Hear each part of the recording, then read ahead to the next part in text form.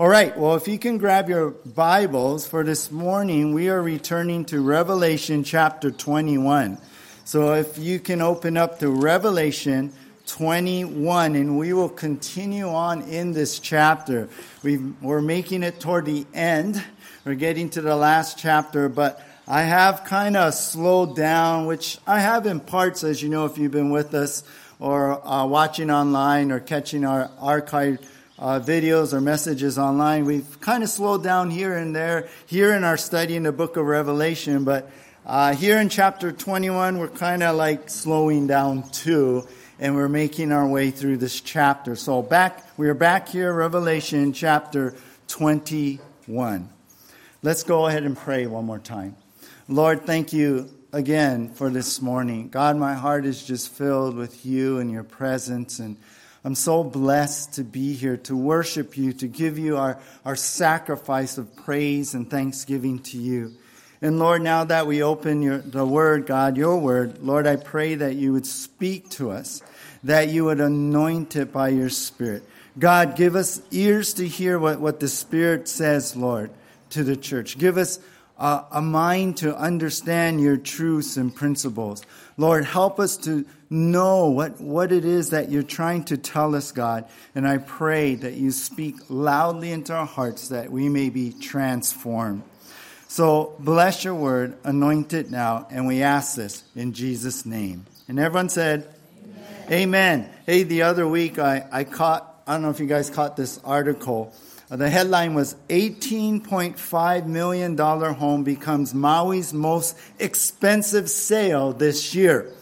This 6,860 square foot house, it was in McKenna, with 6 master suites, a home theater, a large gourmet kitchen, high-end, like all kinds of doors and windows all over, vanishing edge pool, all that, stuff.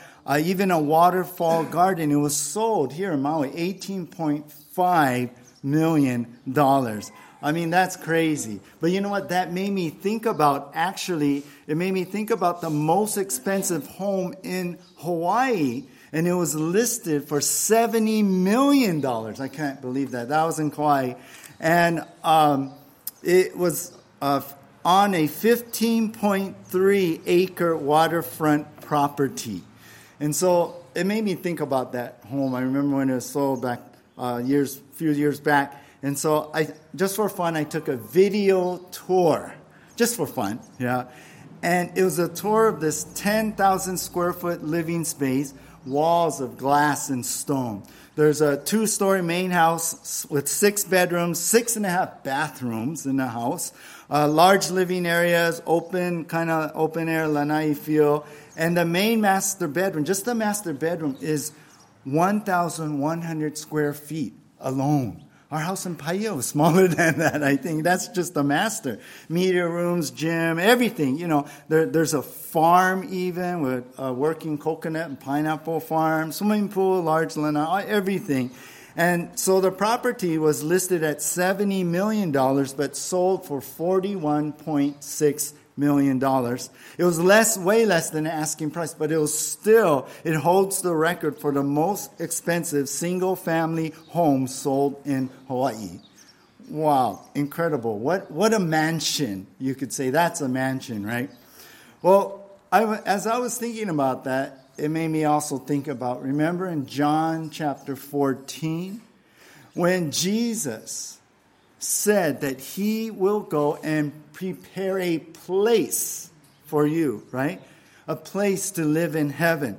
And this is the Father's house, and that will have many rooms, ESV, but the old King James is mansions, right? The Greek word actually means a place to stay, and actually means like a very nice, large place to stay. So isn't it great to know? I'm just bringing these two thoughts together, that as believers in heaven, you and I will be living in this multi-billion-dollar place, right? That's what we have to look forward to. And as we return to our study in the book of Revelation, we actually get a closer look now of the new Jerusalem, which we've been talking about in this chapter, the new heaven, this final eternal realm that's the goal where God is going to bring us to. And so God basically here in our passage, we get a closer look, a tour of this new heaven. And so I titled our message that we get a tour of our place in eternity. That's the title of our message, and we're actually going to do part 1. I split this up in 2 parts. I thought, I'll do it all once, but I thought, we're going to take our time a little bit here. Now, in part 1, we're going to cover verses 9 through 21 this morning. Revelation 21, 9 through 21, if you're taking notes. And our outline is this: the breathtaking mansion, the special memorial. Number 3, the impressive measurements. And number 4 is the high-end materials. And just so you get a peek of next week, part 2, we're going to go on to verse 27 from verse 22. And the rest of our outline will be number 5, the glorious manifestation, the equalized membership. And then number 7 in outline will be the uncorrupted morality. So that's next week. But let's begin here today. We begin here today in Revelation chapter 21 with number 1, the breathtaking mansion. The breathtaking mansion. And here, if you're taking notes, we're going to be covering verse 9 through 11 in this first section. So, take a look with me here in Revelation 21. Let's go ahead and read verse 9 and 10. Take a look here. It says, "Then came one of the 7 angels who had the 7 bowls full of the 7 last plagues, and spoke to me, saying, 'Come, I will show you the bride, the wife of the Lamb.' And he carried me away in the Spirit to a great high mountain, and showed me the holy city, Jerusalem, coming down out of heaven from God." So we'll stop right here. Now, we begin here with John the Apostle, again writing now. He's writing what was shown him next. So he says, then came one of these angels. Now, this was after the Lord Jesus had promised, right, for those in heaven. That was our title last week. This promise of what we're going to have in heaven. And that was, right before that, we saw from verse 1, didn't we, that what we were going to live in, as I mentioned, is this new heaven, the new Jerusalem, the new eternal realm. Yeah, the old earth, the old universe, already, it's gone. And God's going to create this whole new place for us to live. So after we get this look now, this sneak peek, I called it, right, of this new eternal realm, where we're going to spend forever. Next now, then John writes here, came one of the 7 angels who had the 7 bowls full of the 7 last plagues. So you remember, we covered that in Revelation chapter 15. If you want, you can go back there. But these 7 angels were tasked to administer, each of them, one of the 7 bowls, the bowl judgments that were poured out upon the earth during the tribulation. So here's one of those angels, and he comes to John. He says, come here. And why did he come? Well, the angel tells him, "Come, I will show you the bride, the wife of the Lamb." The Lamb is Jesus Christ, we know. The bride, we know, is the church. But we learned, didn't we, that at this time it also includes the Jewish believers and also the tribulation saints, those who have been saved during the tribulation, because the church was taken up to be with Jesus in heaven right before the tribulation years.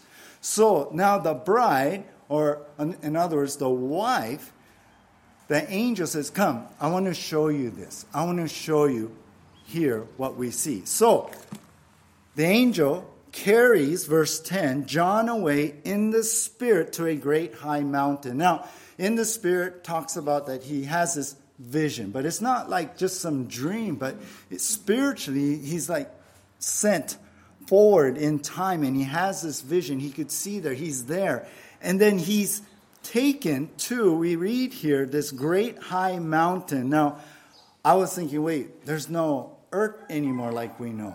There's a new heaven and a new universe that's going on. So perhaps, we don't know exactly, but this is some vantage point where John can see everything. And so he's taken to some high vantage point, and there the angel showed John what? The holy city, which is Jerusalem, and this is the new Jerusalem coming down from heaven from God. Now, we saw this, didn't we, in verse 2? If you look up in verse 2, John also saw this holy city, New Jerusalem, coming down out of heaven from God. And we learned back then that the heaven came down as a prepared bride, verse 2, adorned for her husband. We learned that it was like seeing this new heavenly home, Jerusalem, coming down as like a bride coming down the aisle, prepared, all dressed in white, to come and be with the groom forever. So it's the same thought going on. And this new Jerusalem, remember, is the believers, right? All the believers. And they're the church. They're the wife. They're coming together in this special, close relationship with God. So we see really the body of believers that are living in Jerusalem, the new heaven, the new Jerusalem, coming down into this new universe to come finally into this living in this close relationship with the Lord.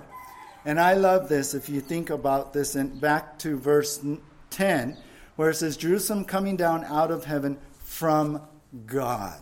This was made from God. God created this new Jerusalem. God created this new world for us to live in with the Lord. He is the maker, right? This is the place whose designer, right? Whose architect and builder is God. Hebrews 11:10. So, what we see here, John is now given from God a closer look at this final heaven.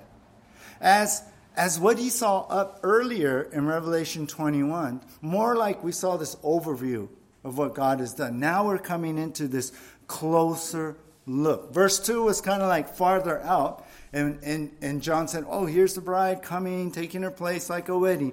But now John is given another look, in this vision, a closer look at this new place that believers are going to be living in, at this mansion that Jesus talked about in John 14. So that's the idea here. Now look at verse 11. John then describes it this way: having the glory of God, its radiance like a most rare jewel, like a jasper, clear as crystal. Now, John describes this place as this is the place that contains having the glory of God. In other words, this is where we are going to get the fullest, one commentary said, the fullest expression, I like that, of the presence of God. God himself will be there, as we've been talking about for weeks now.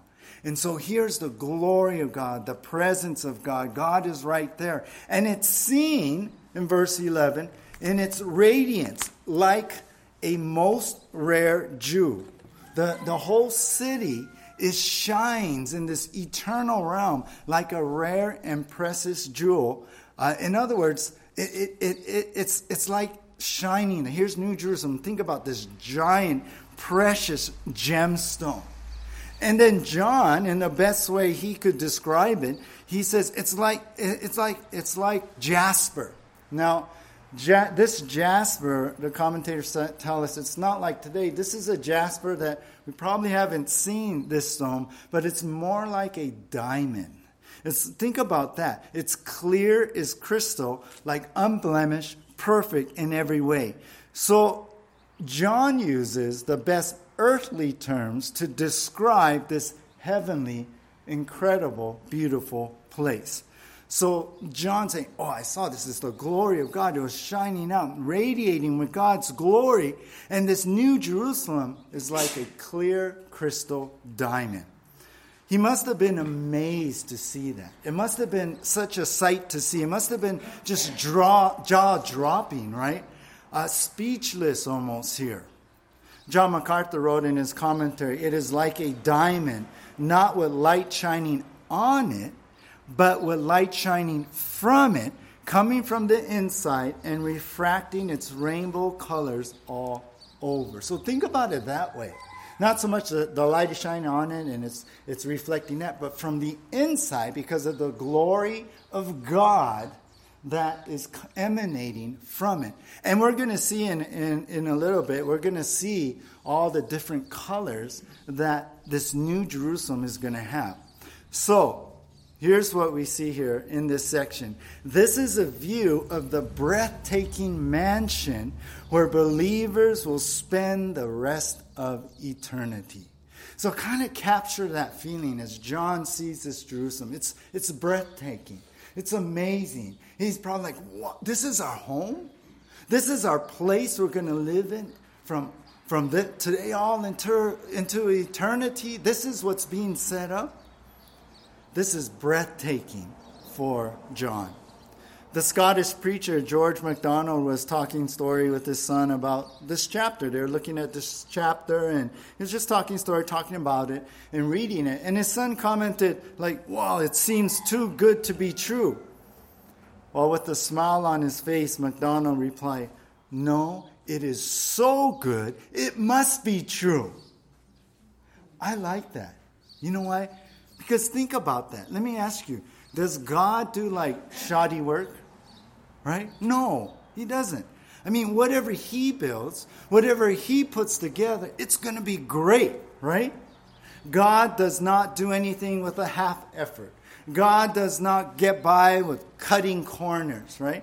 God does not use cheap materials, and we're going to see that. God does not do work that doesn't last, like, well, you know, maybe halfway into eternity, oh, we got to remodel again. No, God does not do that. God does not settle for like poor workmanship.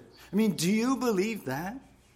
No wonder it's so good, it must be true. Do you believe that? Do you believe that about heaven? Our home, the place we're going to. It's going to be incredible. It's going to be breathtaking for us. It's going to be beyond anything we've experienced or lived in ever. But let me put this out to you. As we're looking at this passage and we're realizing how breathtaking, how awesome this is, you know what? It should speak to us that in the same way God's going to do this incredible thing for our home in heaven, he's doing this incredible thing in us. Right? We are his workmanship. Right? Ephesians 2:10. He's creating us. We're new creations in Christ. So guess what? God isn't going to do poor workmanship in your life. No way. He's going to continue to do his work above and beyond that we can even imagine. He's not going to settle for less, right? He's going to pursue the best in your life. He's not going to give up when you make it hard for him. No, he's going to keep on working. And he has this plan already in place for you. So I have this to say to you this morning. With all confidence, I can say that God is doing an incredible work in your life. Understand that. I think we're the ones who resist that. I think we're the ones who don't see that. I think we focus in on the other parts, our struggles and weaknesses, and yeah, it keeps us humble, but understand in faith what God is doing, can do, and will do. Because as we look at this incredible, breathtaking mansion that he's built, God is going to change you and make you into something amazing. Something amazing, you guys. If God makes an amazing, breathtaking place for us to live in eternity, then God can make you into someone amazing in Jesus Christ. So know that. Know that you're loved, yeah? Know that he's working. Know that you are, think about this, you are amazing in God's eyes. Well, I don't feel amazing. Well, maybe you don't feel it, and maybe there's still things God's working on in you, but you know what? He's saying, I see the finished work. I see the potential in you. I see what I'm working toward, and what I make, oh, it's going to be good, yeah? It's going to be amazing. So let me tell you today, you are amazing because of what Christ is doing in you. You know, years ago, I was struggling. I was going through one of the hardest things in my life, and I was doubting a lot of things, doubting myself, doubting a lot of things, and someone, this other pastor, years ago, we're talking, I was just sharing my heart, and you know what? The Holy Spirit gave him the right word. He turned to me, and he said, Rick, I believe in you. And that was the Spirit. I thought, oh, Lord, you still believe in me after all this? Oh, Lord. And so I believe in God, and so I believe in you, each and every one of you, that God is doing an amazing work. You're amazing. So we begin here, a tour of our place in eternity, this breathtaking mansion. We're given this introduction, this view right away. Let's go to number 2, the special memorial. The special memorial. We're going to cover verses 12 through 14. 12 through 14. Take a look at 12 and 13 first.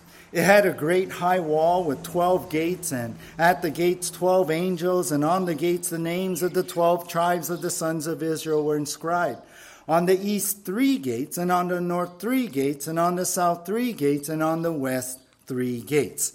Isn't this great? We're getting some more detail of this new Jerusalem. I mean, earlier in verse 2, we just talked about this new heaven, this new Jerusalem coming down. But now we're getting into this new, more detailed, closer look. So John takes this closer look and he says, wow, it had this great high wall. This wall was super high, and we're going to see how high it is in a moment too.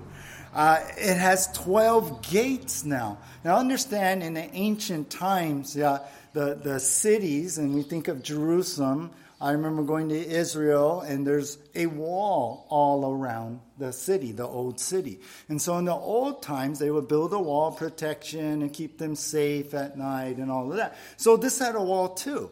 This New Jerusalem, there's a wall.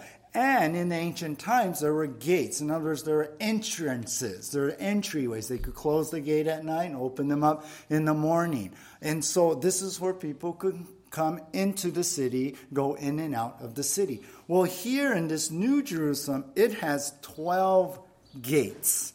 And at the gates, guess who's there? 12 angels are posted at the gates. So we're going to see later on that there really is no need for protection in heaven. We're safe, totally. But there's these angels that God has posted there for us. And look, it tells us that all the Peter at the gates jokes, it's not biblical. So understand that. Peter's not at the gates. Peter's probably like, why would I be at the gate? I want to be inside the city, right? No. So there's angels at the gates. And then verse 12, it says, and on the gates were the names of the 12 tribes of the sons of Israel were inscribed.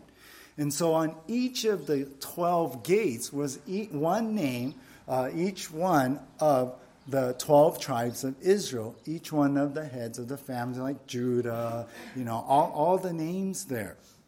And verse 13 tells us the location of the gates. 3 were on the east, 3 north, 3 were on the south, 3 were on the west. So it was divided equally on each side of the walls of the New Jerusalem here. So we see here the names of each of the tribes were inscribed on each of the gates. Why is that? It's for a memorial. Their names were put there as a memorial. Now, why is that? Why would their names be put there? Well, they represent Israel, all of Israel. And we know, don't we, through our studies, we know through the Bible that it was through the people of Israel that the Lord chose to bring the knowledge of God into the world, right? God gave them the law. God gave them the scriptures. God gave them the covenant of bringing sacrifices, which was a pre-shadow of Christ. God chose Israel to be the ones to bring the truth of God and the knowledge of God, of who He is and what He requires and what it's about to have a relationship with God. He used Israel. So, their names on the gates were to acknowledge and eternally honor the people of Israel who brought the truth and word of God into the world. I kind of like to think about it this way. I like to think about how their names are on the gates, right? And so Israel was like that gate which God's truth entered into the world. So I think that's a neat little thought there. Well, not only that, look at verse 14. And the wall of the city had 12 foundations, and on them were 12 names of the 12 apostles of the Lamb. All right, not only does John notice these gates, but there's these foundations, and I believe it's to the wall. And there's like 12 foundation. Perhaps maybe there's a foundation on each corner place, and then maybe 2 in between, and that'll make 12 in this whole wall here. And so there's these foundations, and on the foundation is the names of the 12 apostles of the Lamb. That's Jesus, right? So each foundation has one name, another foundation has another, and so on and so forth. Peter, John, James, so going around this whole wall around the city with their names. Now, you may be going, wait. I can see 11. Yeah. Who's number 12? Yeah. Because we know Judas was one of the 12 disciples, but he betrayed Jesus and left them. And so there wasn't this 12th one at that time. But who's the 12th? Well, some say it's Matthias, right? Acts chapter 1, Peter stands up in the meeting and says, well, we got to replace Judas. Let's cast lots and see who the Lord has. And it fell on Matthias, and he was the 12th apostle. Some believe, some pastors and commentators and theologians, they actually think that, I think it's Paul. I think Peter jumped the gun, and it should have been Paul who was that 12th apostle. And we know the apostle Paul wrote much of the New Testament. So there's that thought. Maybe it's that 12th stone. Maybe it's Paul, the apostle Paul. Who knows? You know what? The first thing I'm going to look for is that stone. I'm going, no. Who is that? And we'll know. We'll find out then. But either way, the names of each of the apostles are inscribed on each of the foundations as a memorial. Just like the gates with the names of the tribes of Israel, so the foundation is a memorial, and it is there because Jesus has raised up the disciples, right? They became apostles to tell the truth of Jesus Christ and salvation, how he died on the cross. They were the ones to bring what? The gospel, right? The fulfillment of the Old Testament prophecies and scriptures. They were the ones that were first to bring the gospel into the world. And we see that in the book of Acts. Yeah? We see how God raised them up and used them and planted the early church. And what we're doing today is because they started it. They were the pioneer guys. So, the 12 apostles, their names were put upon the foundations to acknowledge and eternally honor the apostles who brought the truth and the word of Jesus Christ and the gospel into the world. So that makes sense, right? The only way we can get to heaven is through Jesus, so they're honored. The only way we even knew about God, it started back in the Old Testament with Israel. So these guys are honored. This is this memorial given to them on the walls of the New Jerusalem of our heaven. You know, I think about this. These actually, the apostles laid down the, quote, foundation of the truth of Jesus, who himself is, I quote, the chief cornerstone. That's in Ephesians 2:20. So they kind of laid down, the gospel truth of Jesus, and so they're in that foundation. All right, what we see in these 3 verses now is this. The special memorial graciously honors these who represented God's truth and redemption. The special memorial graciously honors these who represented God's truth and redemption. You know, I think about those who brought me to Jesus. You ever think about that? I mean, I would not be here unless my best friend in high school brought me to church. Yeah. and I got saved when I was 14. I think about those, even during that time, who poured into my life. I remember going to a small Bible study with my friend and I and one other friend, and her father taught a little Bible study to us every week. I learned about the Holy Spirit and baptism, a bunch of things. It's just the three of us. And I'll never forget those days. I think about those pastors and sitting under Pastor Chuck and how he gave the word and poured the word out and helped me to grow in Christ. I mean, all along my journey as a Christian, I remember those, and I am forever thankful, and I honor them in my thoughts right now. I honor them. I'm not going to take the time to name them all, but I honor them. And this is the same thing. God himself honors Israel and the apostles who brought the truth of Jesus Christ and salvation in him to the world. And everyone who passes through those gates, everyone who sees the foundations, they're going to say, wow, if it wasn't for them, I would not be living in this place, right? So that's the same idea. Let's honor those, whether in our mind, maybe time to time, call them and say, hey, I just want to say thank you. Yeah, thank you for sharing Jesus, because my life is different today, and I would not be here unless God had used you. Yeah, honor them. But let me say this. Let you and I continue to do the quote-unquote honorable thing. What is that? To continue this legacy of sharing the truth of Jesus to others.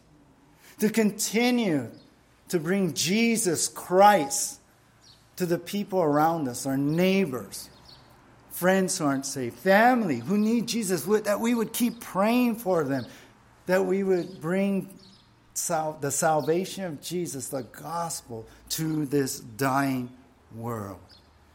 And you know what? I believe one day God is going to honor you. God is going to honor each one of us as we go to heaven. He's going to honor us for taking part of furthering the kingdom of God. And he's going to say, well done, my good and faithful servant.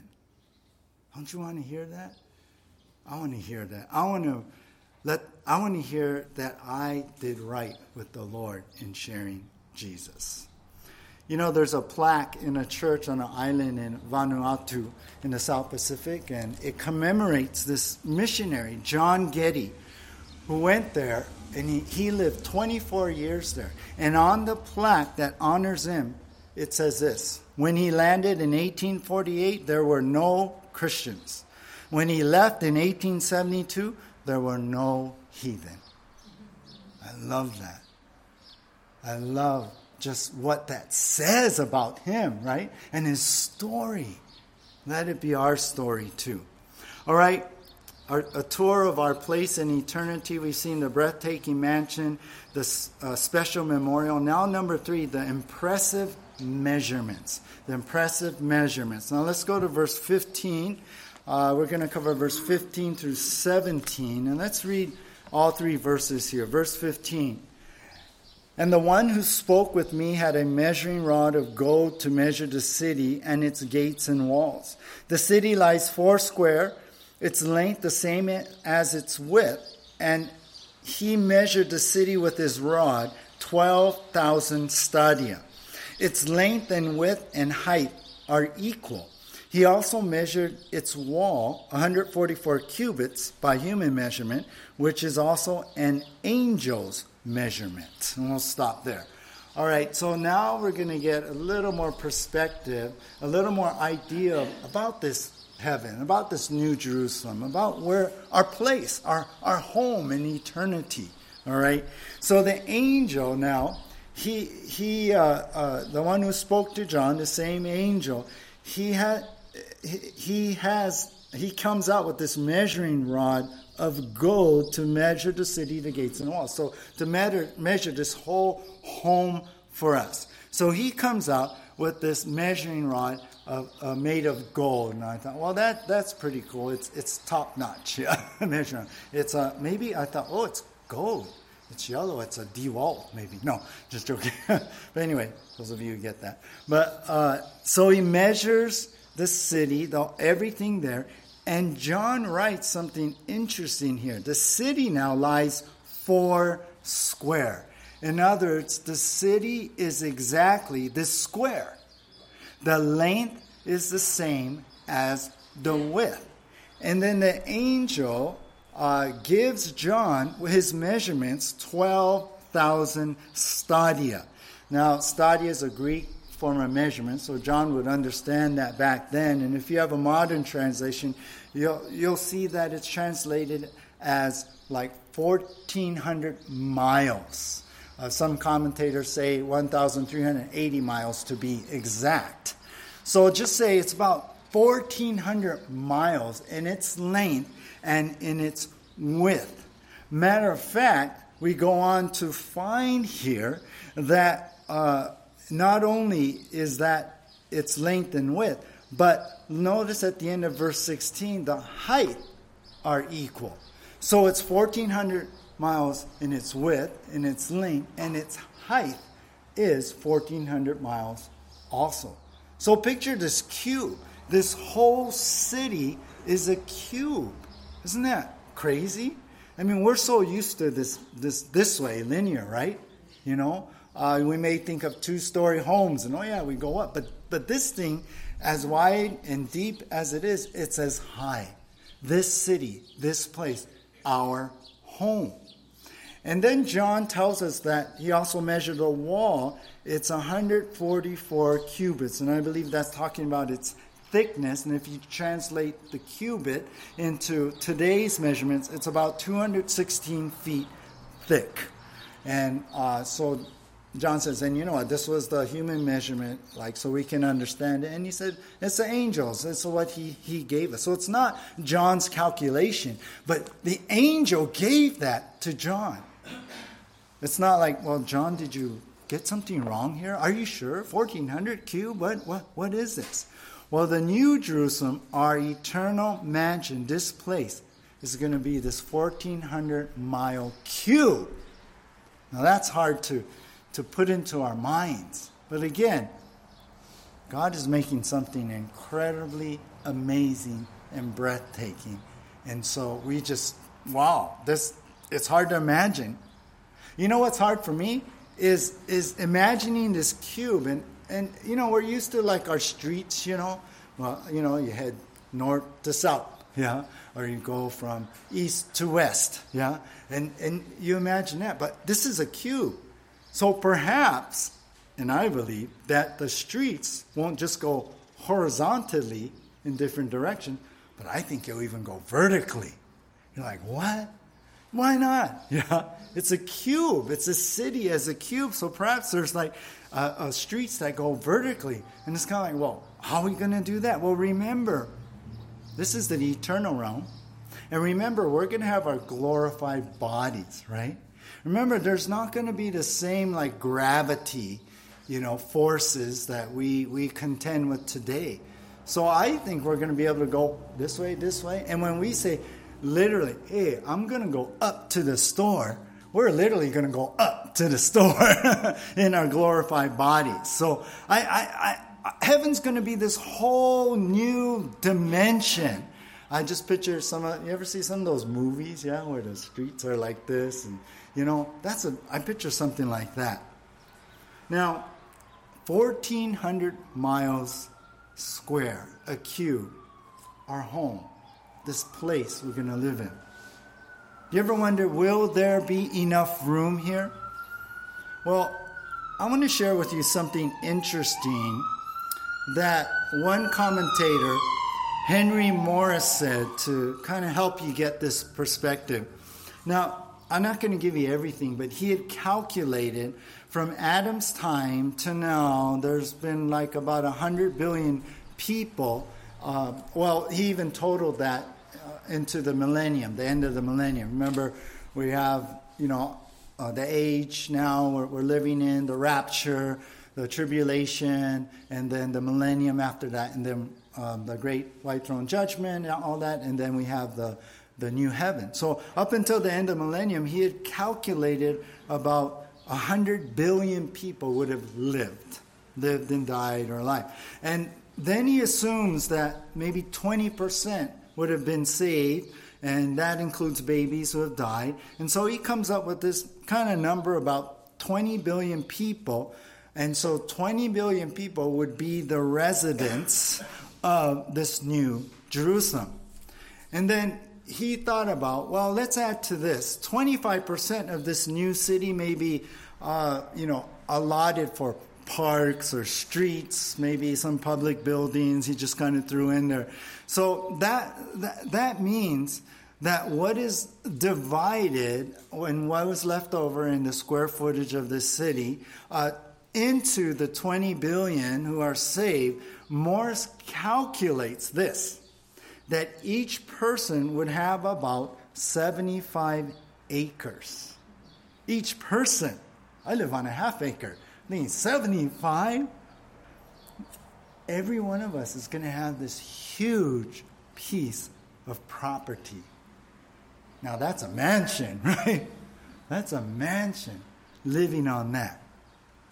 So that gives you a little perspective on this new Jerusalem, of this new heaven we're going to be living in.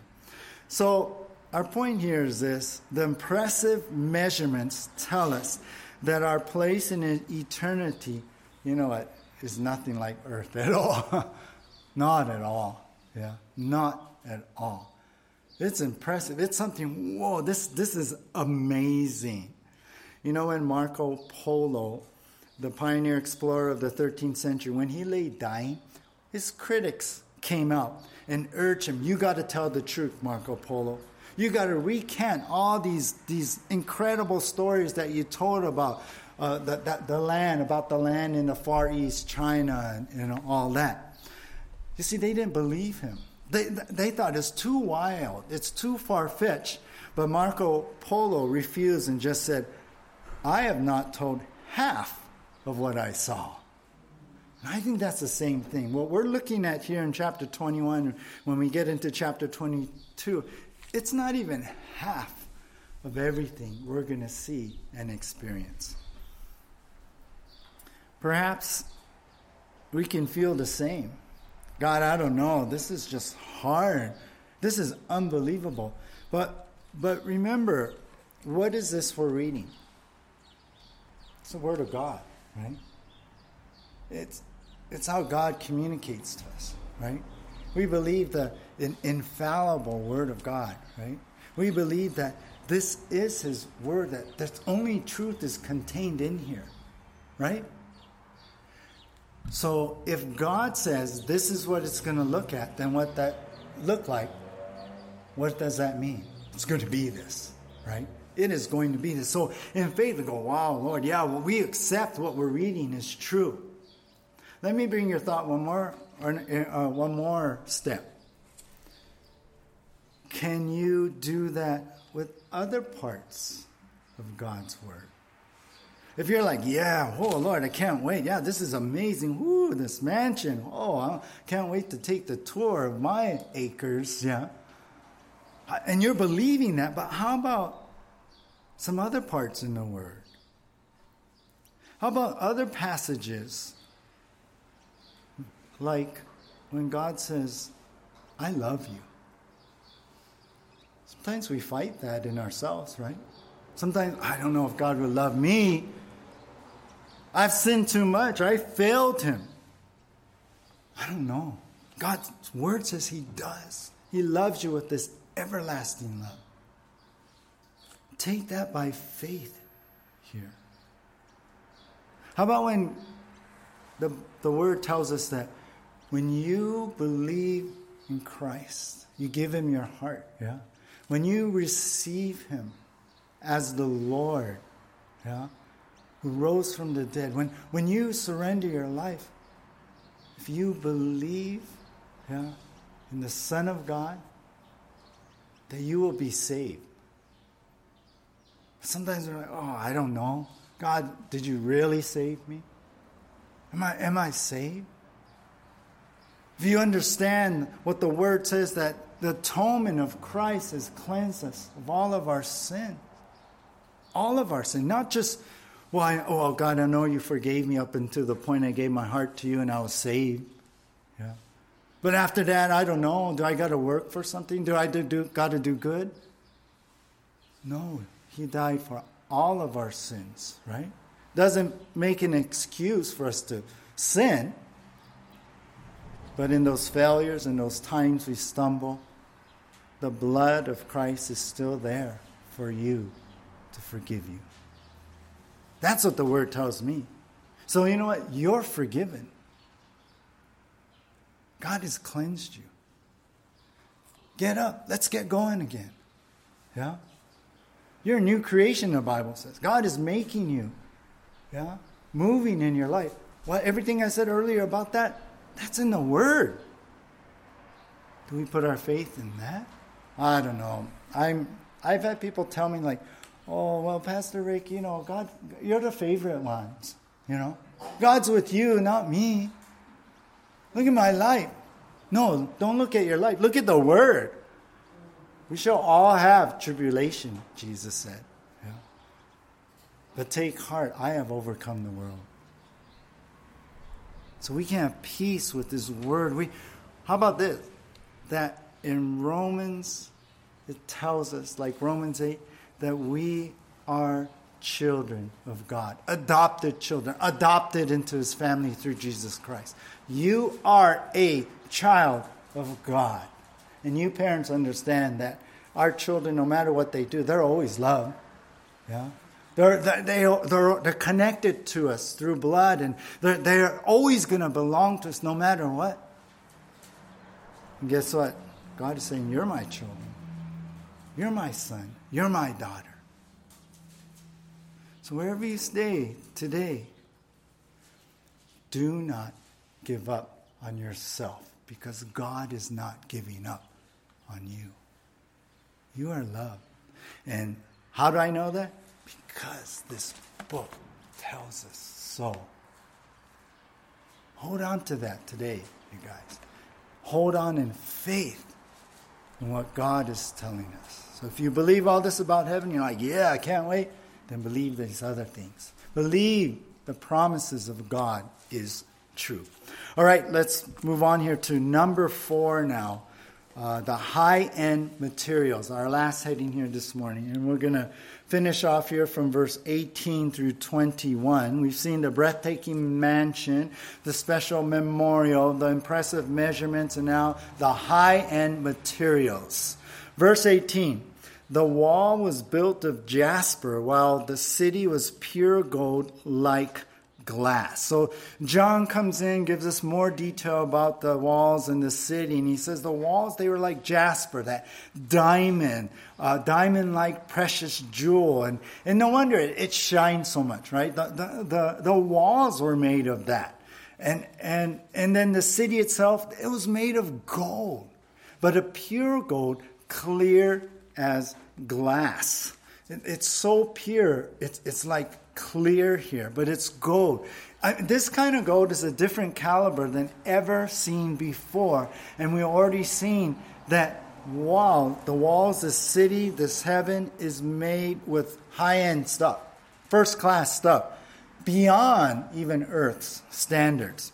Then he goes on, look at verse 19, the foundations of the wall of the city were adorned with every kind of jewel. The first one was jasper, the second sapphire, the third agate, the fourth emerald, the fifth, verse 20, onyx, the sixth carnelian, the seventh chrysolite, the eighth beryl, the ninth topaz, the 10th chrysoprase, the 11th jacinth, and the 12th amethyst. And then verse 21, and the 12 gates were 12 pearls, each of the gates made of a single pearl, and the streets of the city was pure gold, like transparent glass. So the foundations now of the wall, they were adorned or like inlaid now with all these different precious jewels, these precious stones. And so we see this list given to us. Jasper, that diamond-like gem I talked about. Sapphire, it's a shiny blue gem. Agate is like sky blue with some have like stripes on it. Emerald, we know, green. Onyx is a red gem with like white stripes. Carnelian is a red quartz stone. Chrysolite is gold or yellow and kind of clearish. Beryl is all I could think of is my wife likes seafoam green. So it's kind of like that kind of color. Topaz, a yellow green stone. A chrysoprase, I don't know if I'm saying that right, but you can translate that. Golden tinted green. Jacinth, magenta, and amethyst is a purple. So just imagine all the different colors, inlaid into the foundation here. It's unbelievable, all the colors that are coming out. And then we see the 12 gates in verse 21. They were made each out of 12 pearls, 1 pearl each. I mean, that's a big pearl. That's gigantic pearl. And then the streets of the New Jerusalem, remember going horizontally and vertically? Well, they're made out of that pure gold, like transparent glass. And there it is. This is what you've always heard about heaven with streets of gold and a pearly gates. It comes from this verse right here, verse 21 of Revelation 21. And so, how amazing. The reality is, look what God has done, how far He goes, what materials He uses to build this wonderful place for you and I to stay in, to live in.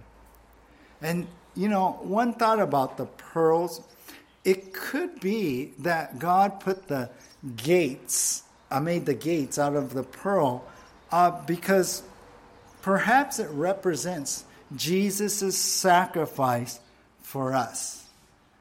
That we don't deserve a place like this, but it's Jesus who made the way for us.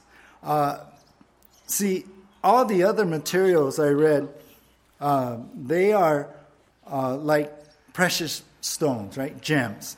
But the pearl, is a little bit different, right? It's formed from a living being. You guys know, right? The oyster, right, gets an irritation or a rock or a wound, perhaps, and then it from that injury or irritation, it begins to build that pearl inside of it, right? And that's when you open the oyster, there's a pearl inside.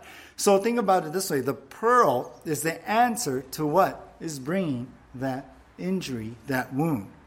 Well, like the Son of God, Jesus is the answer to man's wound, the injury of sin.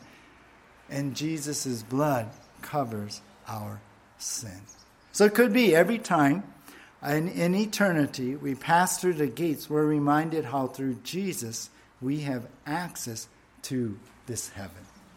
All right, so our last point here this morning is this. The high-end materials speak of how far God will go to show His love and care for us. Isn't that great to see it that way? I mean, this is all high-end stuff. And God does that for us. And God gives that to us just because we've been saved and we're His children. And it's nothing we worked or saved for. It's just given to us freely. Sorry, my phone is talking to me. Years ago, we had to go to Oahu for something, and our regular hotels were booked. And I found there's a sale for staying at Trump Hotel. And I heard about it and everything in Honolulu, so I know, well, let's book there. This will be kind of fun. And it was a real good, price.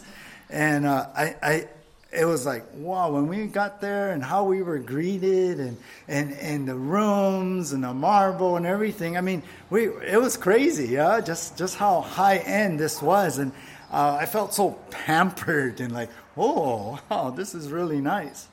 I say that because I don't know what the nicest hotels you guys have stayed at, but think about the nicest hotel and think about it even like 1,000 times more, That's going to be our place at the end of the age. That's going to be our home. That's going to be where we will dwell forever into eternity. So understand, God's going to go all out, for us. And God goes all out for us today. Just keep that in mind. He's going all out. There are blessings all around us in our life.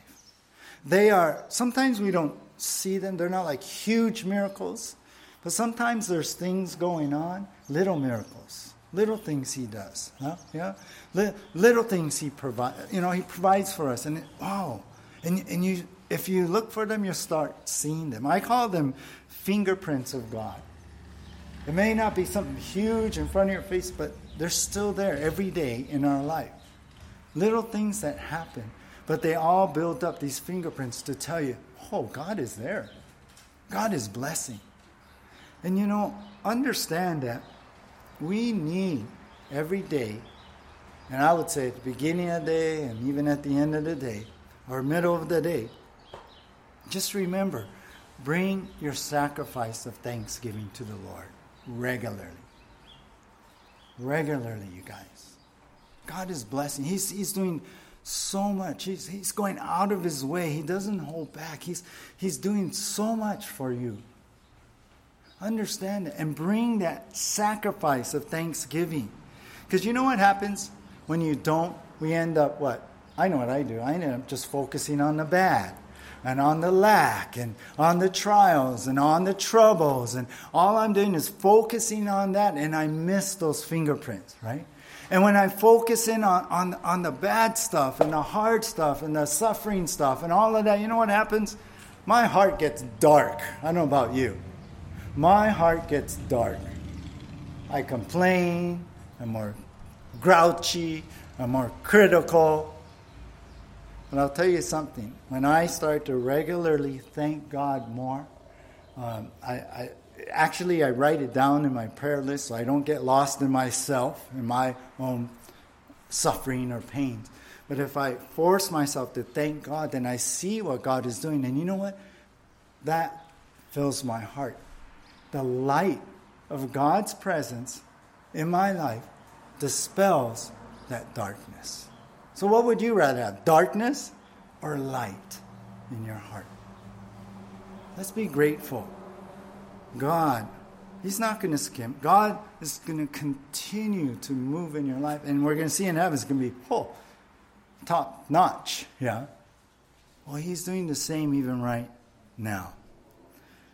Well, as we close, there will come a time when we as believers will reach this destination. It's going to be amazing. It's going to be a 5-star hotel or beyond 10 stars. Yeah.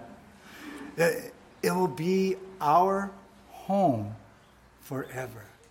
That's our future location. I'll close with this.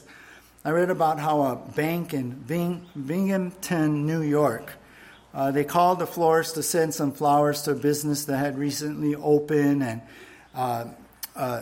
they opened an account at the bank, and so the bank wanted to just, bless them and all.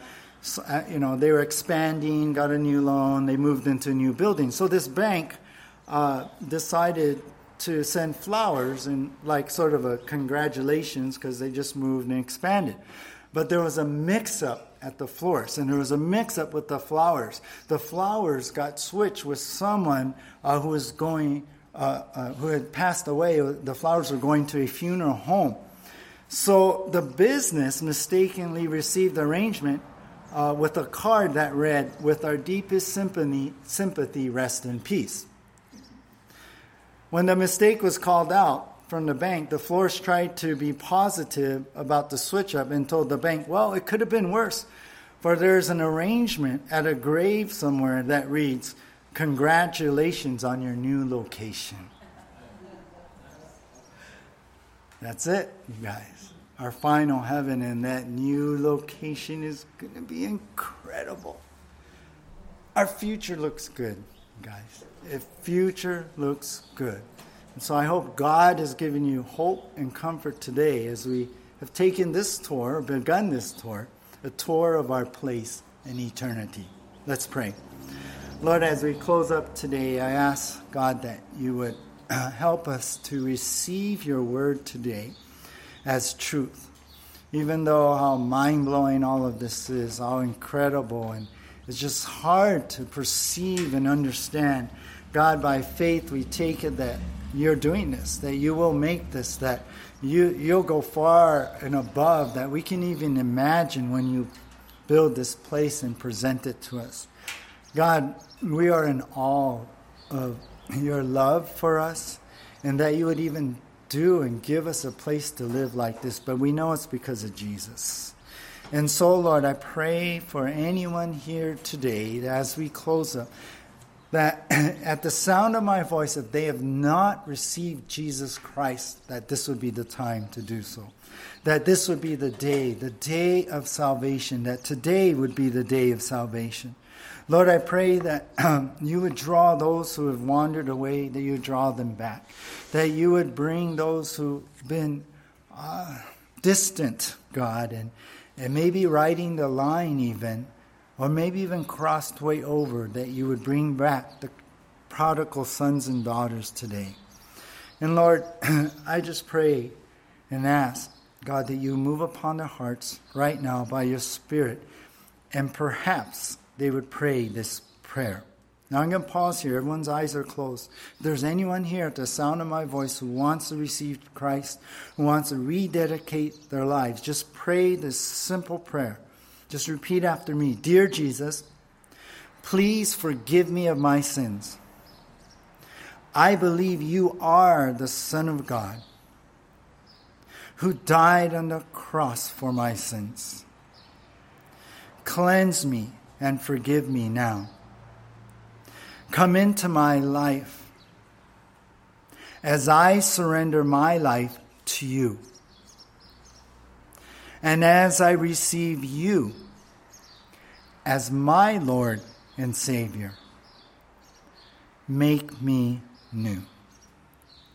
In Jesus' name, amen. Lord, I pray for anyone who's prayed that prayer, anybody who's rededicated their life, Lord. God, that they would, by your Spirit, have a strong sense of your presence now. Have the guilt lifted off and feel your forgiveness like never before. Lord, we pray for our hearts also, Lord. God, things have come into our hearts, have stolen parts of our heart away. God, we want to give them back to you right now. And so, Lord, we surrender all to you. And especially those voices in our heads that tell us we're not loved, that we're condemned, that we're not good enough for you, God. Lord, we put them at the foot of the cross, and we put our faith in the truth of the Word of God and what it tells us. So, Lord, thank you for being with us, for speaking to us. Thank you that you are here right now. In Jesus' name, amen. Let's all stand.